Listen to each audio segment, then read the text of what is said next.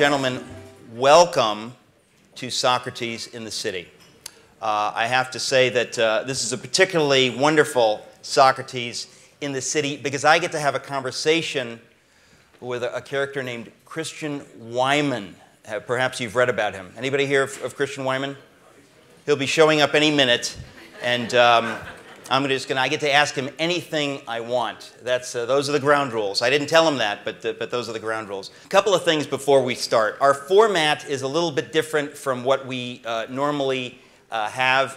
In fact, we're going to be doing more Socrates events that are conversations between two people, and I often will be just one of those two people, just in case you're worried about that. But we're going to be doing that. And tonight, I've read Christian's book, My Bright Abyss: Meditation of a Modern Believer, and it is it's prose poetry is what it is, which is a coincidence because he's a poet. But it's what I would like to think of as lapidary prose. It is just the kind of thing you could inscribe most of the sentences on granite and nobody would look at you funny. Very impressive, very thoughtful. I came upon the story of Christian Wiman in this book. I guess it was in the New Yorker magazine. And then everywhere I turned, it seemed, I found more stories on him. I even opened up the Yale Alumni magazine, which they keep sending to me, even though I've never sent them a dime. And by God's grace, I'll never send them a dime. But I have to tell you that there it was. And then I discovered that Christian is going to be teaching at Yale this fall. He's already moved his family to New Haven, and he just took the train from New Haven to New York. I think he's in the room. Ladies and gentlemen, Mr. Christian Wiman.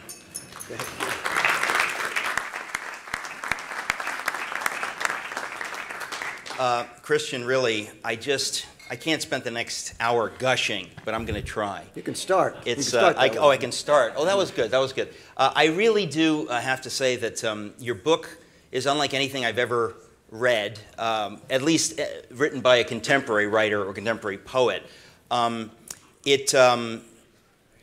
It really is the sort of thing that you want to read with a pencil. There's just a lot of thought in there. Before I begin asking you questions, I want to say up front that Christian is himself a poet and was the editor, right? Because you're no longer. I think I'm editor for 36 more hours. For another day, is that right? Okay, Yeah. well, is currently, wow, I'm glad we got you in time. Yeah. Still is the editor of the extremely prestigious and I would say almost overly well-endowed poetry magazine. See, they don't understand that joke. Let me explain that. Poetry magazine, that was not a vulgar joke. We don't tell those kinds of jokes at Socrates that we know of. It was a joke because a few years ago, Poetry magazine got a gift. This was all over the New York Times. This is a small poetry magazine, and they got a gift of $200 million. Now they get the joke. Let me try that again. Almost overly well-endowed poetry magazine. And so Christian was tasked with spending that money on poetry. And we just don't have time to ask you about that, but that's just, it's just incredible. It's another story. So what really struck me with your story and with this tremendous book, which I hope everyone will get a copy of this evening, was that you are a particularly thoughtful person. You are a really terrific poet, and if you knew how much I hated contemporary poetry, you'd be especially flattered and blessed by that. The idea that you had somehow begun to struggle and deal with faith of some sort, it's a gripping story. I don't want to tell that story, but I do want to ask you, my first question is to say, what happened? What happened? Well, you know, it's very strange to me to find myself talking about faith to groups of audiences around the country as I am doing these days. For a number of years, I thought it was strange to be talking about poetry, given my background. It is strange. Yeah, this seems even stranger. I mean, I came from a small town in West Texas called Snyder. It's in far West Texas. It's about 10,000 people. And I grew up in a house with no books. And my only real aesthetic experience when I was growing up was religion. I came from a culture that was saturated in faith. And for all of the negative things that you could say about that faith, and don't get me started, there are a lot of positive things that you could say as well. One is the sort of enveloping world that it gives childhood, and another is the kind of imaginative flair and risk and mercurial nature that it gives childhood. The sense that reality is permeated with something more than itself, that something else is always there. Terrence Malick does a wonderful job of showing this in his movies. That recent movie, Tree of Life, where he shows, those of you who've seen that, he shows a family in Central Texas, Waco, Texas, I believe.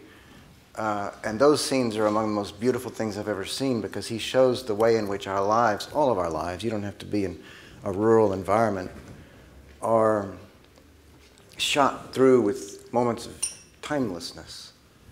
I don't think you have to be a necessarily religious person to feel that in your life, certainly.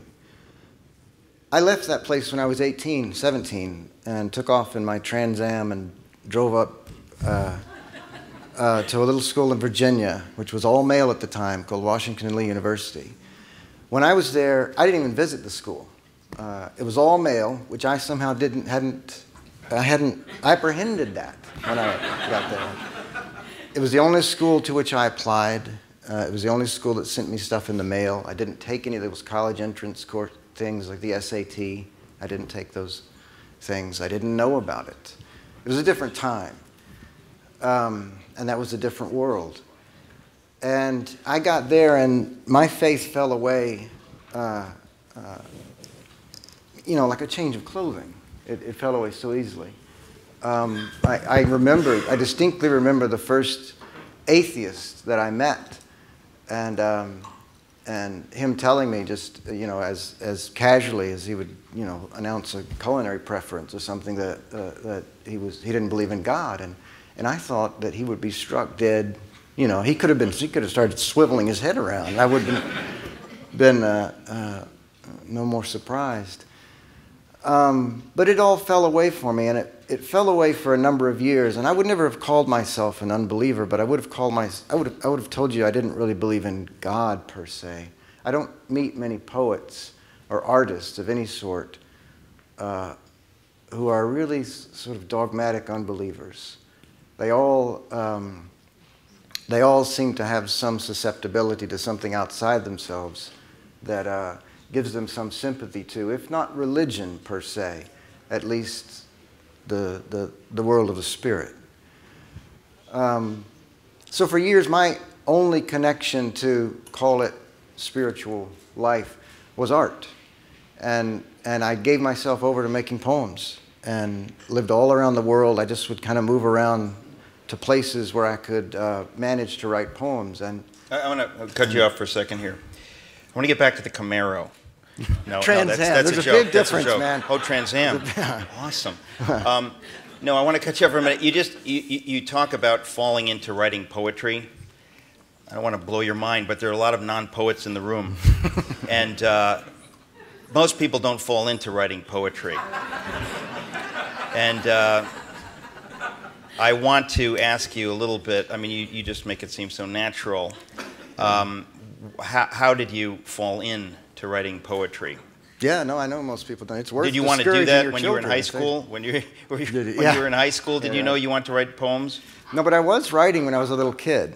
I was writing things when I was a little kid, and in fact, this is not anywhere in my book. I've never written about this, I believe, but the first poem I ever published was when I was 7 years old, and I wrote a little poem. We were living in Dallas, Texas. We were going to the First Baptist Church in Dallas, and which at the time was the largest Baptist church in the world. I don't know if that's still true, but I got up out of my seat when they have those altar calls, ask for people to come to be saved.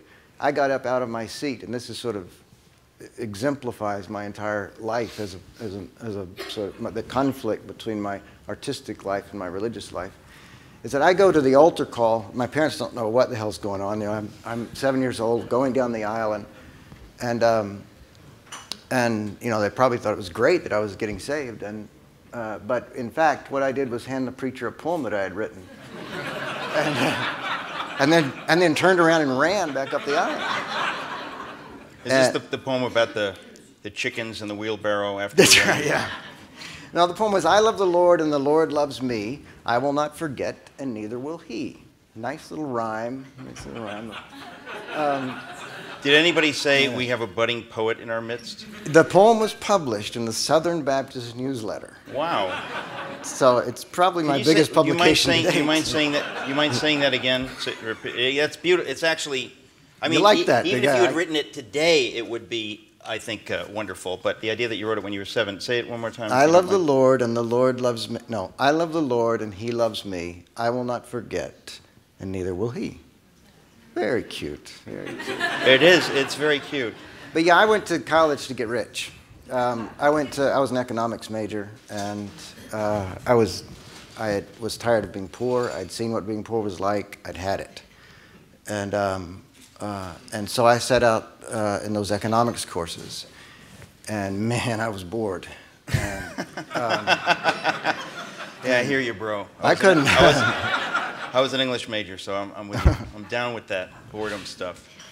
But I did that until, you know, I took an English course at some point, my sophomore year or something. It was just a requirement. And I started reading poetry for the first time ever. And that was really it. That was really, I remember reading very clearly. I got this fellowship to go over to Oxford my junior year, just for part of the year, and I bought a selection of Yeats and Eliot. They were together, and I remember sitting out there and reading those things and just being intoxicated by the sounds of them, just the music of the language. But this was new to you in college. You had not been raised in that kind of a home. No. Yeah, it was completely new. I didn't know that there were such a thing as living poets.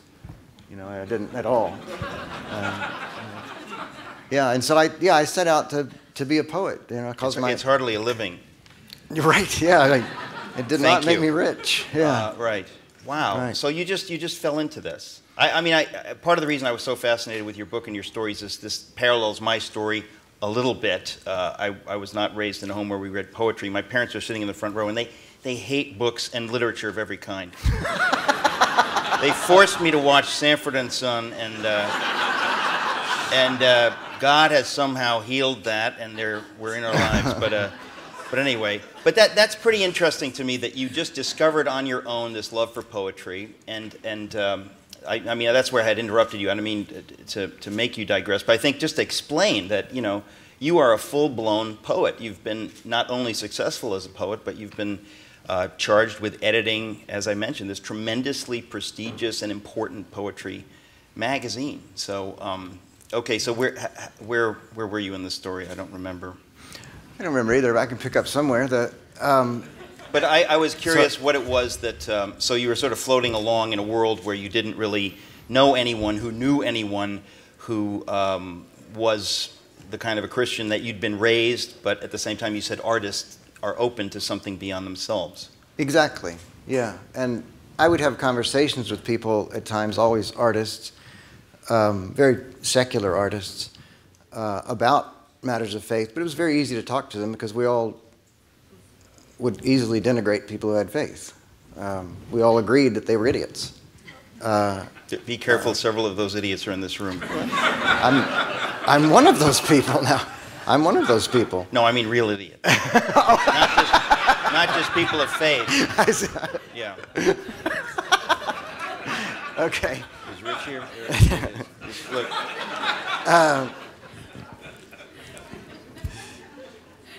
Yeah, it took several things for me to. There's a narrative that's told about me, and that when I read these stories in the press that you mentioned, that, and I've probably contributed to that with things that I've written, where I had a sudden turn back to God, and my life completely changed. I didn't really believe in the notion of conversions. I don't really believe it happens like that. I believe. The way that I talk about it in the book is that I finally assented to a faith that had long been latent within me. That it was a matter of simply turning towards something that was already there. letting it disclose itself within me. And there were, however, some real shocks. As I said, I'd set out my whole life to write poems. And I mean, I wrote other things too. I wrote a lot of prose, but my passion was in writing poems. Could you keep it down? I want to hear those people in the hall. Just hang on a second. Hold on. Give them a chance. Give them a chance. All right. That's enough. Thank you. All right. So I had at some point, it was actually before I took over the editorship of poetry, I found myself unable to write at all. And I've gone through long droughts in the past years, but this was the first one that actually stretched, I guess, longer than a year. This went for 3 years. So you were teaching during this time? I moved to Chicago to teach at Northwestern, and then I was there for 1 year and got the job at Poetry Magazine. So that started 10 years. I was at Poetry Magazine for exactly 10 years. So I couldn't write anything at all, and it was I was in a deep depression because of that. I just couldn't perceive the world around me. I mean, any artist will tell you this. You don't make art because you have an idea and then you want to express it. You make art because it's the way you translate your experience. It's the only way that you're able to be in the world. And if you don't have that, it's like having your language taken away. You go mute. And all those things that would ordinarily come out of you are sort of impacted and corrosive, and they begin to eat at you. And that's what happened to me. And then I met the woman who's now my wife. We've been married almost 10 years, and I fell in love it was very sudden. And we were married for about 7 months, and then I got a really bad diagnosis of a really bad cancer, which is a long story, but I won't tell the whole thing, but it led to a bone marrow transplant and the whole really long number of years of difficulties. And all of that shocked me in such a way that I needed to give a form to my faith. I knew when I met my wife Danielle that I had some kind of faith, some kind of access to life that I hadn't had before. And we would even find ourselves, I talk about this in the book, sometimes saying prayers at night, even though neither of us had done this in years, and it was bizarre for us to do it. We felt very self-conscious doing it, but we found ourselves doing it before our meals at night. And this was before the diagnosis. But then after that, I needed some form for the faith. And so I began going to a church that was just up the street, a United Church of Christ, UCC church. Did that feel awkward for you? I mean, just again, coming from the world in which you were swimming there, it's just not the thing to do to go to church. But you felt awkward, yet you did it anyway. It was at once, I mean, incredibly awkward. I still feel awkward in church. I still feel ill at ease, and I actually felt that way in childhood. I was bored out of my skin in childhood, and you know, church is often very boring. It depends. So much of Protestantism depends on the preacher. It's a real problem. We could talk about it another time, but. Well, that's really why you should go to Redeemer. Tim Keller's fabulous. Yeah. Is he here? No. I've lost my train of thought, but. That's my job. Yeah. You pick it up here. Well, you just say you begin. I mean, it sounds to me, again, this book, there's so much in there. It's so dense. It's like a fruitcake in a good way. It is very dense. There's just a lot there, and yet there's a narrative. And in this narrative, you talk about this. It's sort of a fitful. If drifting towards something can be fitful, I don't know, but it doesn't seem. In other words, you don't have a conversion. In fact, even now, as I read the book and you talk about your faith, it's just a very interesting kind of faith. It's not typical, but it sounds like that was the process. And it was you and your wife somehow, oddly, were compelled towards something, but it doesn't sound like you really knew what. Yeah, I mean, she would say very different things. She would talk, and she also talks about her faith in a very different way than I do. So it's not the same. She has much less anguish than I do. I have a. Is she what are you a going poet to say? or an economist? What is she? No, I wish she were an economist. Yeah. No, she's a poet. She's a poet. But I feel like I never felt the pain of unbelief until I began to believe. I mean, all of those years when I didn't really think of God, when it was sort of this, little slight noise maybe in the background, it didn't really bother me at all. I mean, I was enjoying my life like everybody else, going through my life, and it didn't bother me.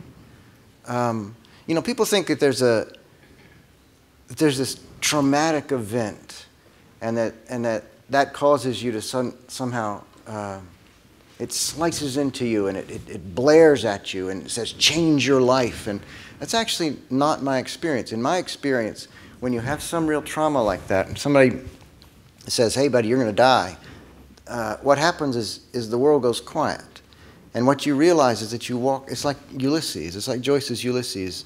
That book is the tumult of one man's mind during the course of one day. And our minds, the greatness of that book is he makes you feel the noise of your mind all the time. It's just going, going, going, going, going. You never stop it. You never stop it. Well, when you're told you're going to die, it stops like that. And suddenly it is deadly quiet. And you can suddenly hear things that you couldn't hear before. And it's a pretty profound experience. There's a Jewish theologian whose name I'm forgetting, a scholar who actually has written something about this and traces it all the way back to how the word was delivered to humans. But that was my experience during that time.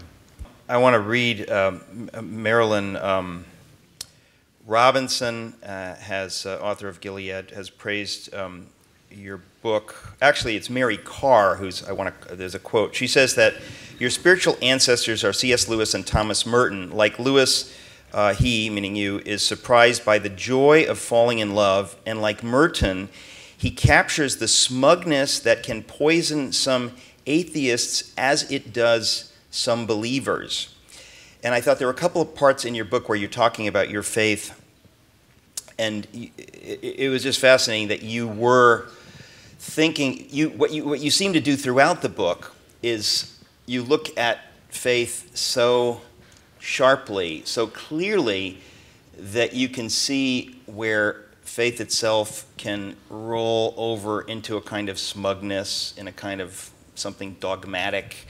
But there are many people who are making that kind of observation in our culture. I mean, it's the endless noise of that people of faith are stupid, but in your careful analysis of this thing that you call faith, you also talk about rolling in the other way. The idea people who are somehow proud about. Well, you wrote about it, but somehow that there can be a pride in not knowing, a kind of strange self-exalting pride in saying, I don't know, or whatever. And you write about that a lot in the book. I mean, it seems like on every other page. Yeah, that's a real tension for me. The saying these days is I'm spiritual but not religious. And that it's a sort of an out. I mean, I would have said it myself. I wouldn't have uttered the words, but I understand them completely. It is a sort of out in a way. And as I said, until you get something that confronts you, that makes your life demand some sort of structure, it's fine to sort of free float around without a creed, let's say. But then you need a creed. Then suddenly you need something fixed. I think it's easy to become, particularly for artists maybe, but maybe for others as well, you can find that the energy of your art comes from absence or destitution. Emily Dickinson has a wonderful phrase, sumptuous destitution. The notion of and you mentioned Marilyn Robinson. She has her books, her Housekeeping is my favorite of her books. For need can blossom into all the compensation it requires. For when do we know anything so utterly as when we lack it? Here again is the foreshadowing, the world will be made whole. She goes on and talks. It's this absolutely beautiful passage near the end of that book. But you can become, I have found, so addicted to the energy of that absence that you don't ever let yourself feel the presence that's in your life. And Marianne Moore very succinctly puts it, without my loneliness, I would be more lonely, so I keep it. You know, it's perfect. It's perfect. That's so profound, I have no idea what that means. In a good way. You seem to vacillate in the book, I guess, on your journey toward the faith that you have, but also in the faith that you now have, back and forth between saying you need some kind of a creed, but the moment you grab onto it too much, you kill it. How do you deal with that tension? I mean, that's all through the book, and I think it's important to look at that, and so I applaud you now, and while I was reading it, for being so rigorous in analyzing faith, and again, how it can roll this way or roll this way. But how do you deal with that tension? In other words, if somebody says to you, do you believe X, Y, and Z, yes or no? Do you believe in the bodily resurrection of Jesus, yes or no, or doesn't it matter? There's so many questions like that divide, and I think that division can be important. It's important to know, do I believe this or don't I? Or why do I believe this, or maybe I shouldn't believe this? But you seem to come out more in the book in talking about the idea that we don't want to grab dogma or creeds too much. It's kind of like saying, what does a poem mean? And you say, well, if I could tell you what it meant, I wouldn't have had to write the poem. Right. So I didn't come up with that. So, but the idea that a creed or there's use for it, but it's limited, and our faith shouldn't be limited to that. But how do you deal with that? Because I think it's so easy to err on either side of that, I guess. Yeah, I think the great. We live in a culture of reason, and we are replicating the great age of reason. The fallacy is that you're going to think your way to something that you believe. You're going to rationalize all of this. You're going to figure it out, and then you're going to reach a point at which you can assent to it. You're going to come up with a set of logical propositions to which you can assent. And Thomas Merton used to say that trying to solve the problem of God is like trying to see your own eyeballs. It doesn't work. Dietrich Bonhoeffer, whom you know intimately, said only he who obeys believes.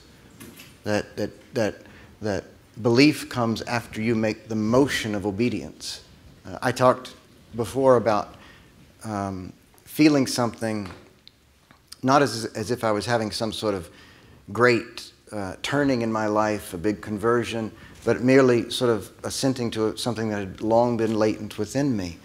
I think it is that subtle of an experience. I don't know how to resolve the tension between dogma and, call it, mysticism or an experiential religion. I find it to be a constant and very frustrating tension. But you obviously feel that there is a role for creed or dogma. Otherwise, it becomes so attenuated that what is anyone talking about? Exactly. And how do you bind a community together? Faith seems to me communal. It seems to me that any time that my faith becomes purely personal, it leads me to despair. I find it going inward to despair. That I need other people around. That Christ is always stronger in our brother's heart than in our own. Again, Dietrich Bonhoeffer. Very, very powerful idea. If the word Christ bothers you, then just substitute something else for it. You could say maybe joy is always stronger in our brother's heart than in our own. There's something that we need to see in other people in order for our experience to have validity.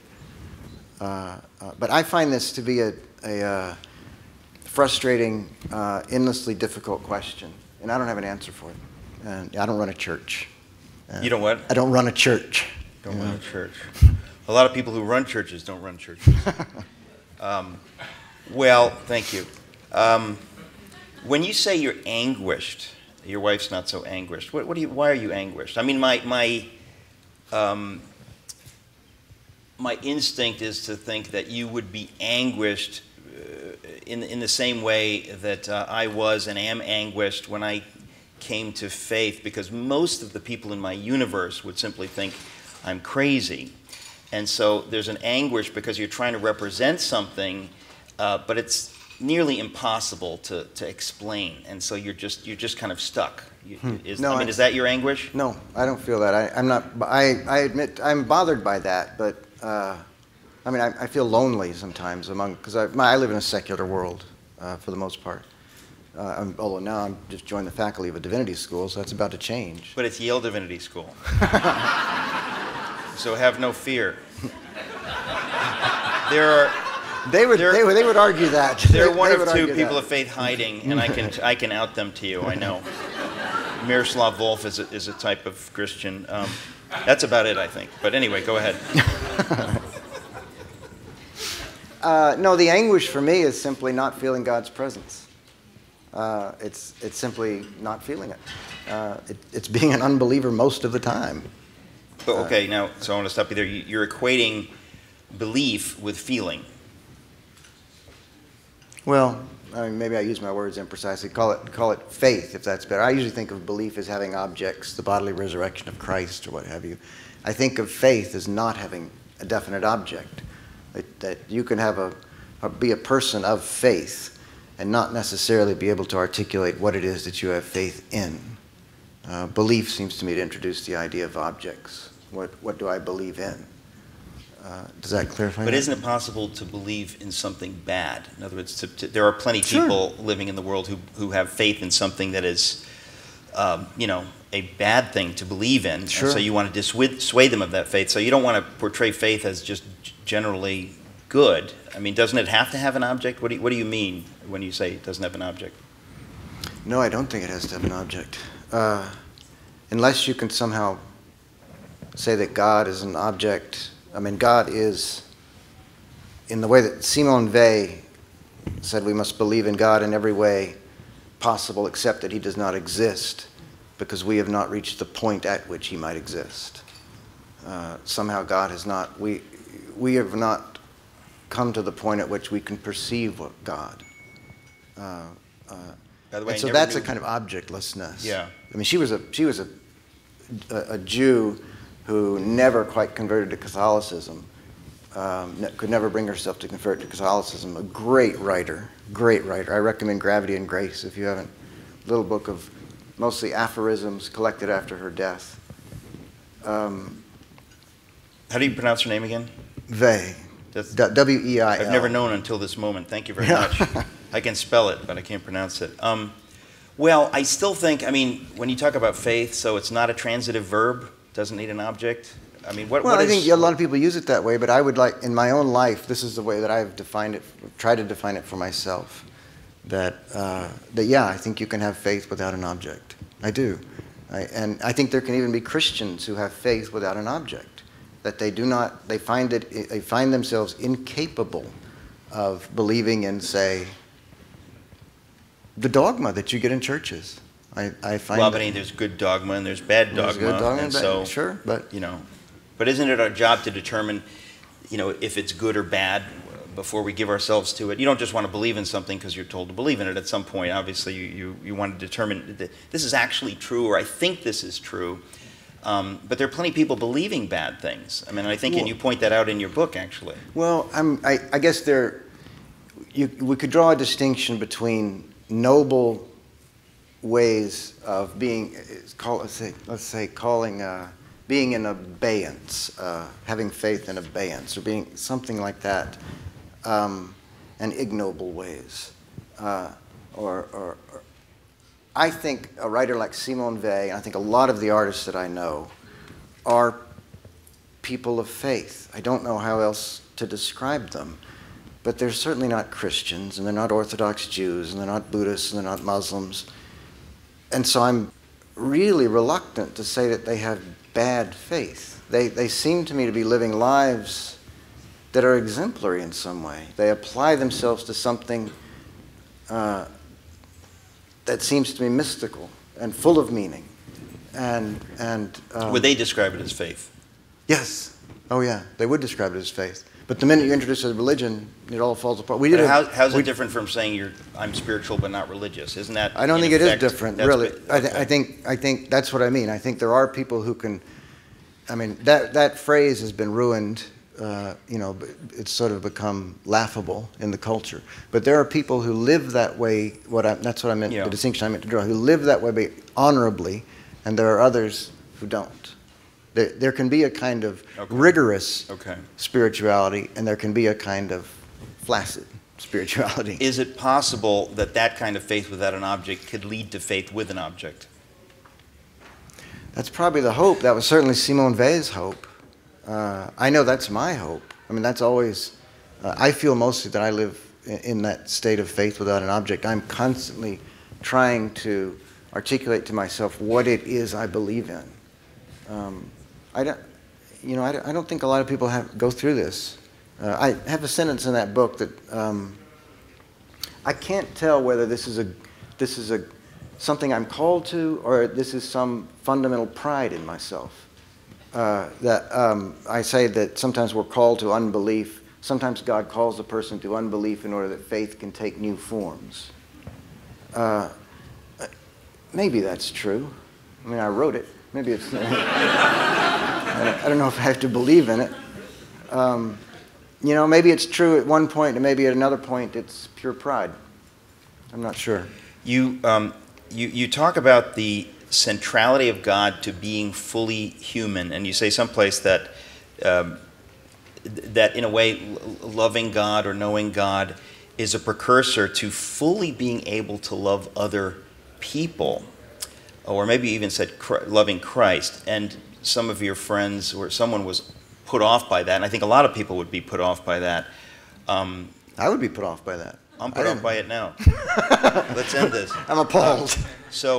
But I guess, what do you mean by that? And I suspect maybe you talk about your own suffering and about Christ being in the midst of suffering. That seems to be a big part of your own faith. Is it related to that idea? No. Strike two for me. I don't think so. I think that idea, the notion that you can't really experience the love of other people until you've experienced the love of God, or divine love leads to human love, is not mine. It's from a Catholic theologian, Hans Urs von Balthasar, and the reviewer in the New York Times attributed it to me, and so there was some the confusion. Times isn't really big on this religion stuff. Right. They get a lot of stuff wrong. But so they're there was in process. Some confusion. They're seeking. Yeah. Okay. But no, I don't believe so it was that. Hans and not you. It seems a ridiculous idea. Well, it's not ridiculous if you think that, if you think that all goodness comes of God and that everything that's good is of God, then the love that two human beings share, whether they know God on any level, that if there's anything good in that love, it is of God.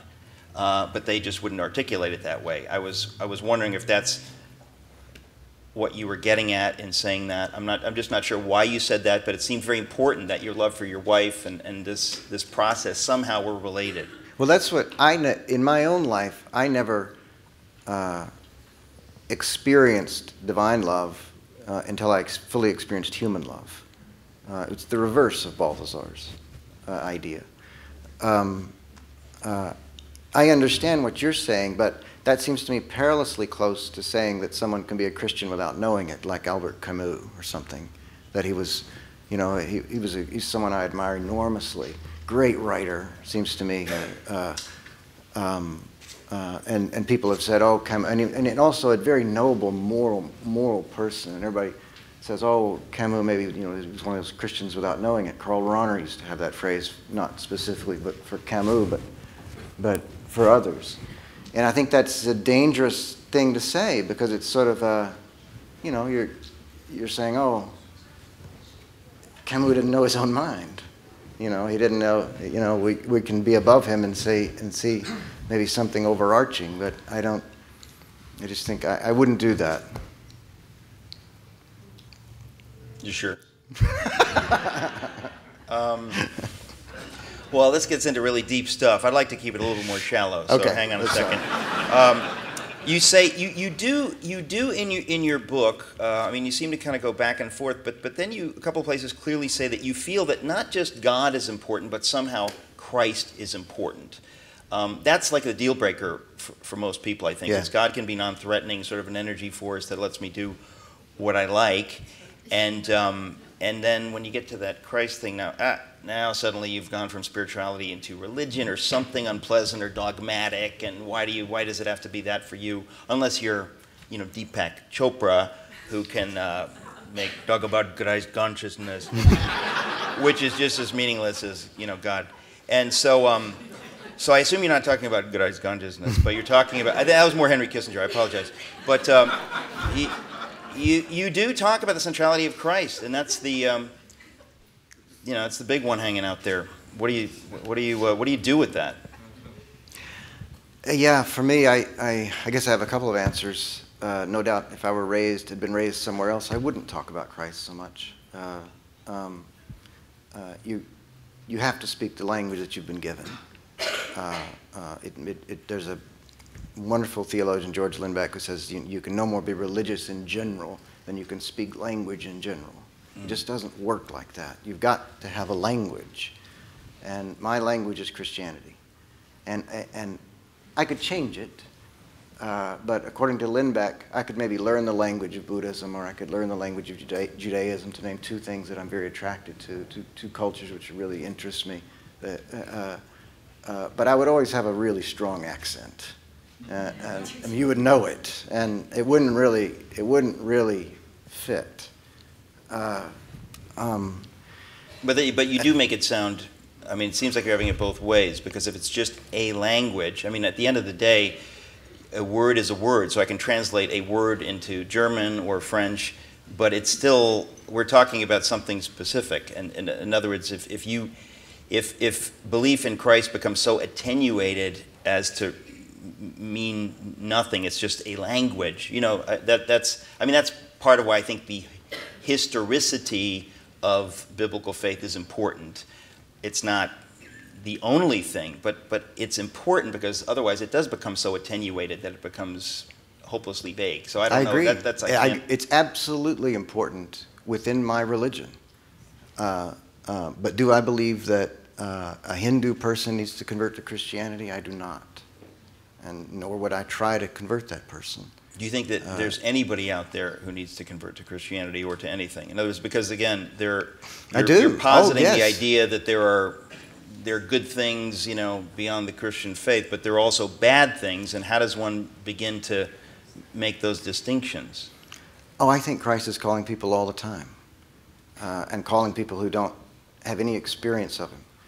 I think it can be a very difficult thing to hear. And takes some real effort to hear sometimes. You have to learn to hear it. But yes, I do indeed think that Christ is crucial to faith, absolutely crucial to my faith, to any notion I have of God, which is God made human and suffering as we suffer. But I will not translate that into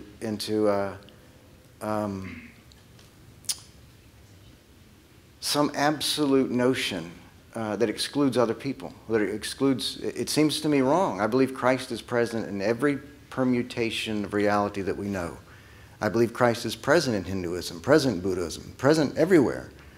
But I don't think that people have to turn their lives over to Him in the way that conservative Christianity teaches. Or even the liberal Protestant churches that I go to, maybe they teach it too. It may be why I'm a bad spokesman for Christianity. But there you have it. You're pretty bad. Now look, what's interesting is I think you'd be surprised. I think a lot of conservative Christians would agree quietly with most of what you're saying, because I think they've begun to see the limits of certain kinds of expressions, that they see more tribalistic or more. I mean, what I couldn't help, and I don't think it's just because you're a poet, but in your book, what we're talking about is going back and forth between sort of a noun sense of the world and a verb sense of the world, right? And artists are into process and verb, and that's sort of more feminine, and then the kind of patriarchal, dogma, truth with a capital T, it's more noun. And what you're saying, which I certainly think is true, is that real faith is both.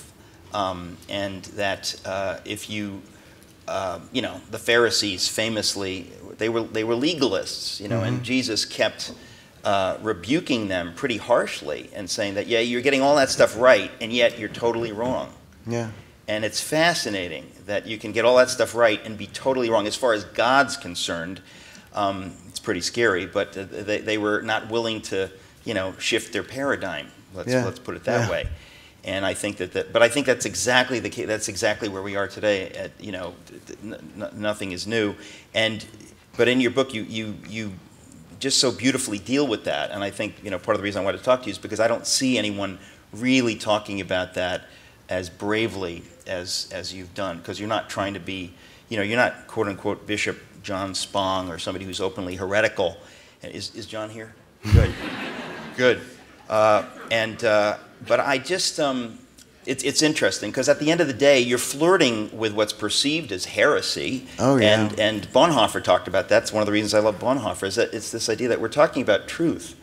And so we have to be free to explore what is truth and have to be careful. And it doesn't mean that 1 + 1 ever equals 2. And yet, we want to be... We want to be careful not to pretend that the whole world revolves around statements and tenets of faith, that there's more to it. And I really think you do that so brilliantly, and I'm very happy that you've written about this. What's the reaction been to the book? Because I it's been overwhelmingly positive. Honestly, I wrote this book. I've been attacked some places, but mostly it's been very positive. I think the New York Times, it was a very snarky, it was a little snarky, an itchy kind of snarky review.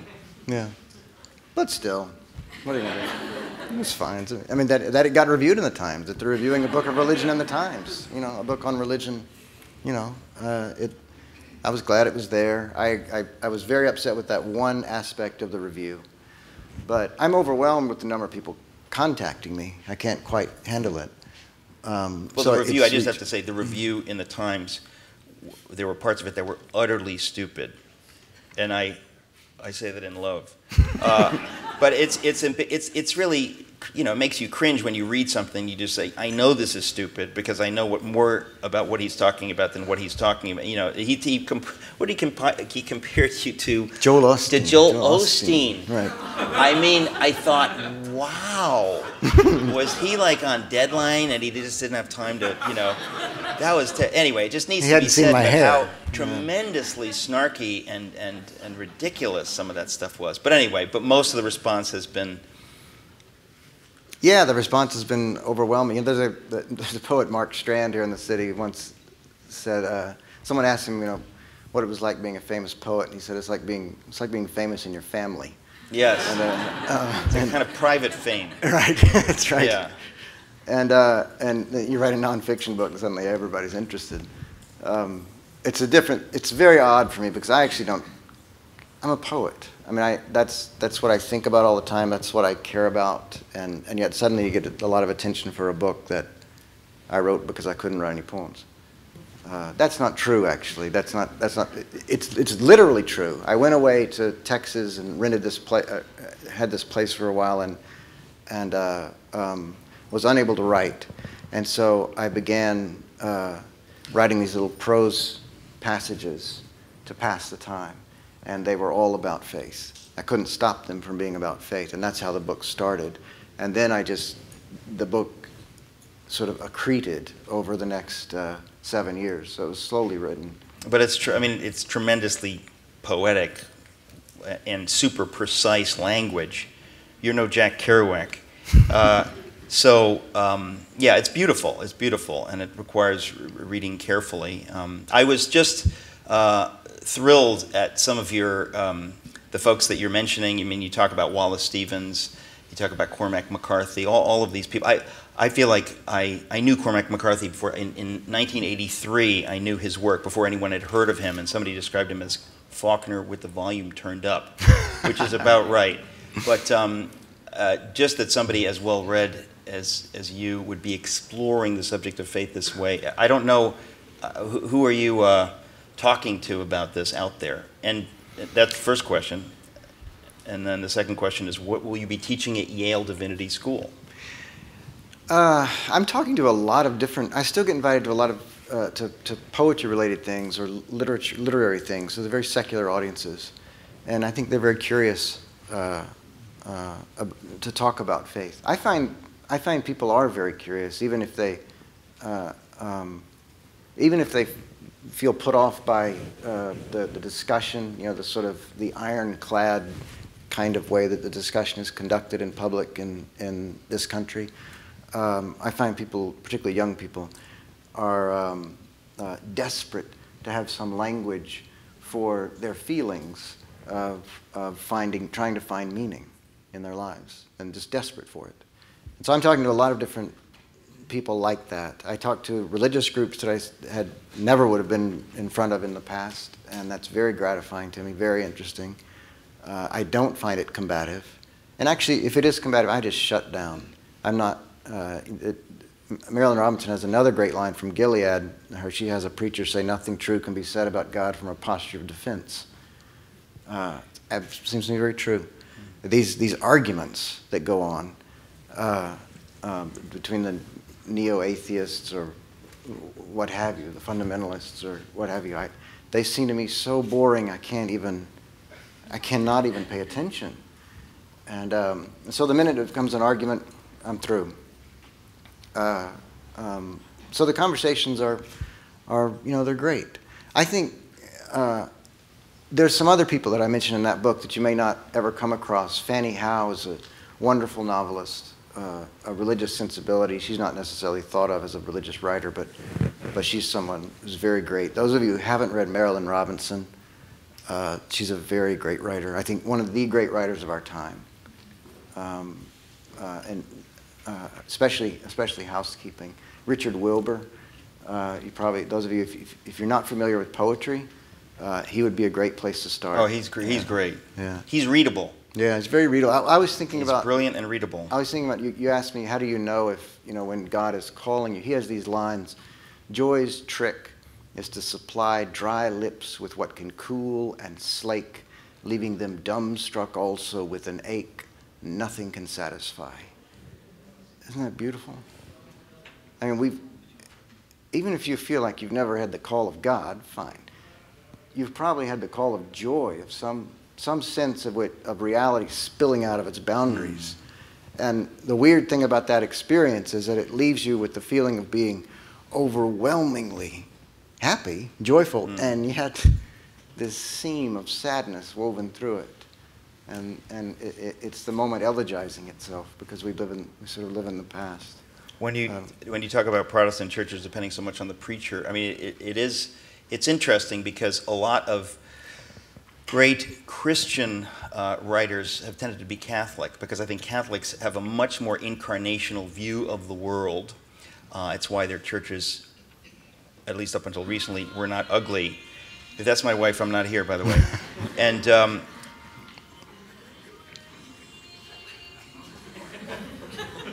I knew someone who was giving a reading, and their phone went off, and she took the call. Actually, she took the call. Can you imagine actually choosing that ringtone? I don't know who that was, but I'm sure it's a friend of mine. I know, or a future friend, or perhaps now a former friend. But what were we talking about? Oh yeah, T.S. Eliot. No, we were talking about this idea of.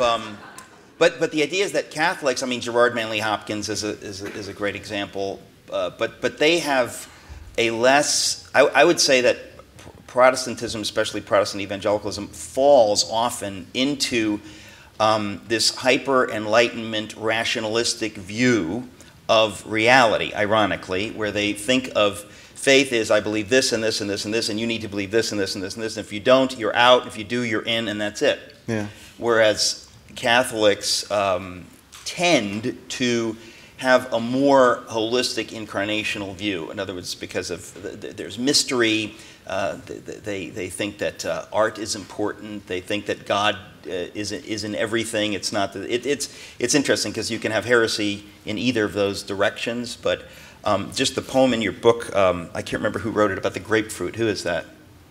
Oh, that's Craig Arnold. Yeah, he was a poet who died. He was a friend of mine. But it's a poem about him having a grapefruit for breakfast. But it's so. I mean, I have to say, and folks can get the book just for that poem. It is so great. All he does is describe, with exquisite, truly exquisite language, what it is to eat a grapefruit. And it doesn't seem, in talking about it now, that it's possible to be anything wonderful. But it is so. I don't know if he uses the word opalescent, but his writing is opalescent, and it is just so magnificent. But the reason I bring that up is because I'm just kind of hungry right now. But the reason I bring that up seriously is that what is it about that poem? There's nothing overtly or explicitly about anything beyond the world of the grapefruit or this world, but because it's so precise and beautiful, it somehow seems to point beyond itself to whether it's God and it just seems to be luminescent, to point to something transcendent, which I think all good art does. And he's writing about a grapefruit. It's just. Well, that's exactly what I mean by. I finally got it. Okay. Yeah. I think that's the perfect example of someone who seems to me to be living, or have lived, because Craig is dead. A kind of spiritual life that had no object. He didn't. I don't think Craig had a religious bone in his body, and certainly we never talked about that. And that poem, though, ramifies with meaning. It ends with a little pause, a little emptiness. He described the whole poem as the description of simply cutting and eating a grapefruit. A pause, a little emptiness. Each year harder to live within. Each year harder to live without. It's beautiful, so almost Buddhist sense of being inside and outside of a moment. For me, that's why art is absolutely crucial to religious experience, because those are the moments when I experience God, and it seems to me a poem like that lets me do it, and it's by someone who wasn't himself religious. Well, I mean, again, it gets to this division that, if it's all about noun and truth and dogma, story can't be just about bullet points. You have to believe these theological tenets. There's something about story which is, by definition, a process, so you can't nail it down. It's in movement. There's a narrative. There's a passage of time. There's cause and effect. And somehow you can communicate things through art that you can't communicate through creeds. But to say that there are a lot of people, artists, who would say, well, I just think all creeds are stupid, and it's all about process. And I would say that's as limited as saying that creed is everything, and I don't care about your stupid art. And I don't mean specifically your stupid art. I mean stupid yes, art in general. Yes, I did. You caught me. I think you didn't answer that second question a while ago about what you'll be teaching at Yale Divinity School. What will you be teaching there, since they don't let you talk about God in any real way? This is the next chapter of my life. Yeah, I'm teaching it. I actually work for the Institute of Sacred Music. But I have a dual appointment with the Yale Divinity School, and so it's permanent. That's what I'm going to be doing from now on. And I'm teaching just one course this fall called Poetry and Faith, and then in the spring I'm teaching a course called Accidental Theologians. So people who are doing theology without meaning to. Flannery O'Connor's letters, or some of these books that I've been mentioning, Simone Weil or Fanny Howe. And then in the future, I'm going to pair up with musicians and teach courses, and it's just we're inventing it as we go. It's not a position that has existed before, and so I'm inventing the courses, and they're sort of letting me do it. And I feel incredibly lucky to be there. Do you believe in luck?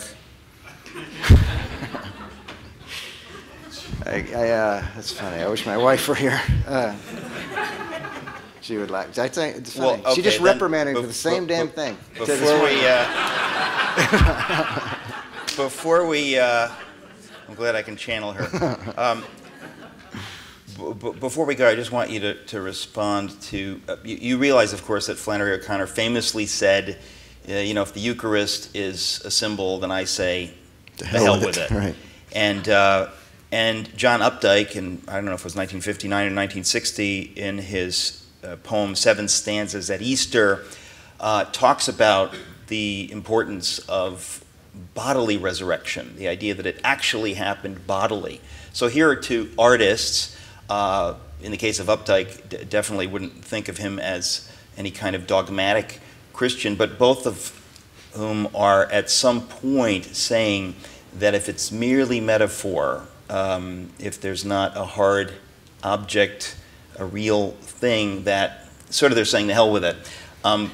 What do you make of that side of the coin? Oh, wow! We're going to end on this. No, of course not. I agree. We're going to sing. I don't know if you realize that. No, I agree. I find that if in my own life, if I think of the resurrection just metaphorically, if I think of it just the church perpetuating into current times, then yeah, there's not much there to Christianity. That you need the bodily resurrection. So that's crazy talk. You understand? Yeah. You understand? You just lost everybody. Can't believe an intelligent person right would at believe the end that. of it. Right at the end of and the you'd admit it publicly. talk. Incredible. Charlie Rose was going to have you on, by the way. Incredible. Let's end here. Let me say this. I think that the work you're doing, definitely in this book, and then it sounds wonderfully ongoing at Yale, is important because almost no one is doing it, being willing to rigorously think these things through. It's why I love Bonhoeffer, and I'm happy to know that you know him and love him. And even reading through your book, I felt like it's so Bonhoeffer-like, because Bonhoeffer was in the same way. You couldn't pin him down as this or this or this or that. He just was, I was going to say free spirit, but that's such a horrible cliche. I'd like to think of a nice cliche to end on. It really is interesting to me that so few people are doing the kind of work you're doing. And I think it's why so many folks want to read Bonhoeffer's work, because there just isn't a lot of it out there. So maybe I can close by thanking you for writing this book, which is just spectacular. And somehow I'd like to have you back on the show, but it's not a show. So, but I'd like to have you back because there is so much to talk about. I mean, in the book, I underlined so much. There's so much else I want to talk to you about. But we'll end it there. Before you applaud, let me say that as soon as we're done, Christian will hang around to sign copies of his books at that table. Please be orderly because I know many of you are going to want to get your books signed. The rest of us can skip upstairs to the dinner. I hope you will. We'll be starting pretty quickly, so don't linger too long down here. We'll be getting started pretty quickly. And I can say that I think there'll be food already plated. Feel free to eat it. We'll just assume you've prayed quietly. And but feel free to start eating, because we won't have time to begin things officially. We really do, I really do mean it, that I'd love to have you back. I think that very few people are having conversations, anything like this, and it's important for us to explore. So I want to applaud you again for bravely exploring these themes, and maybe we can literally applaud you right now. Thank you.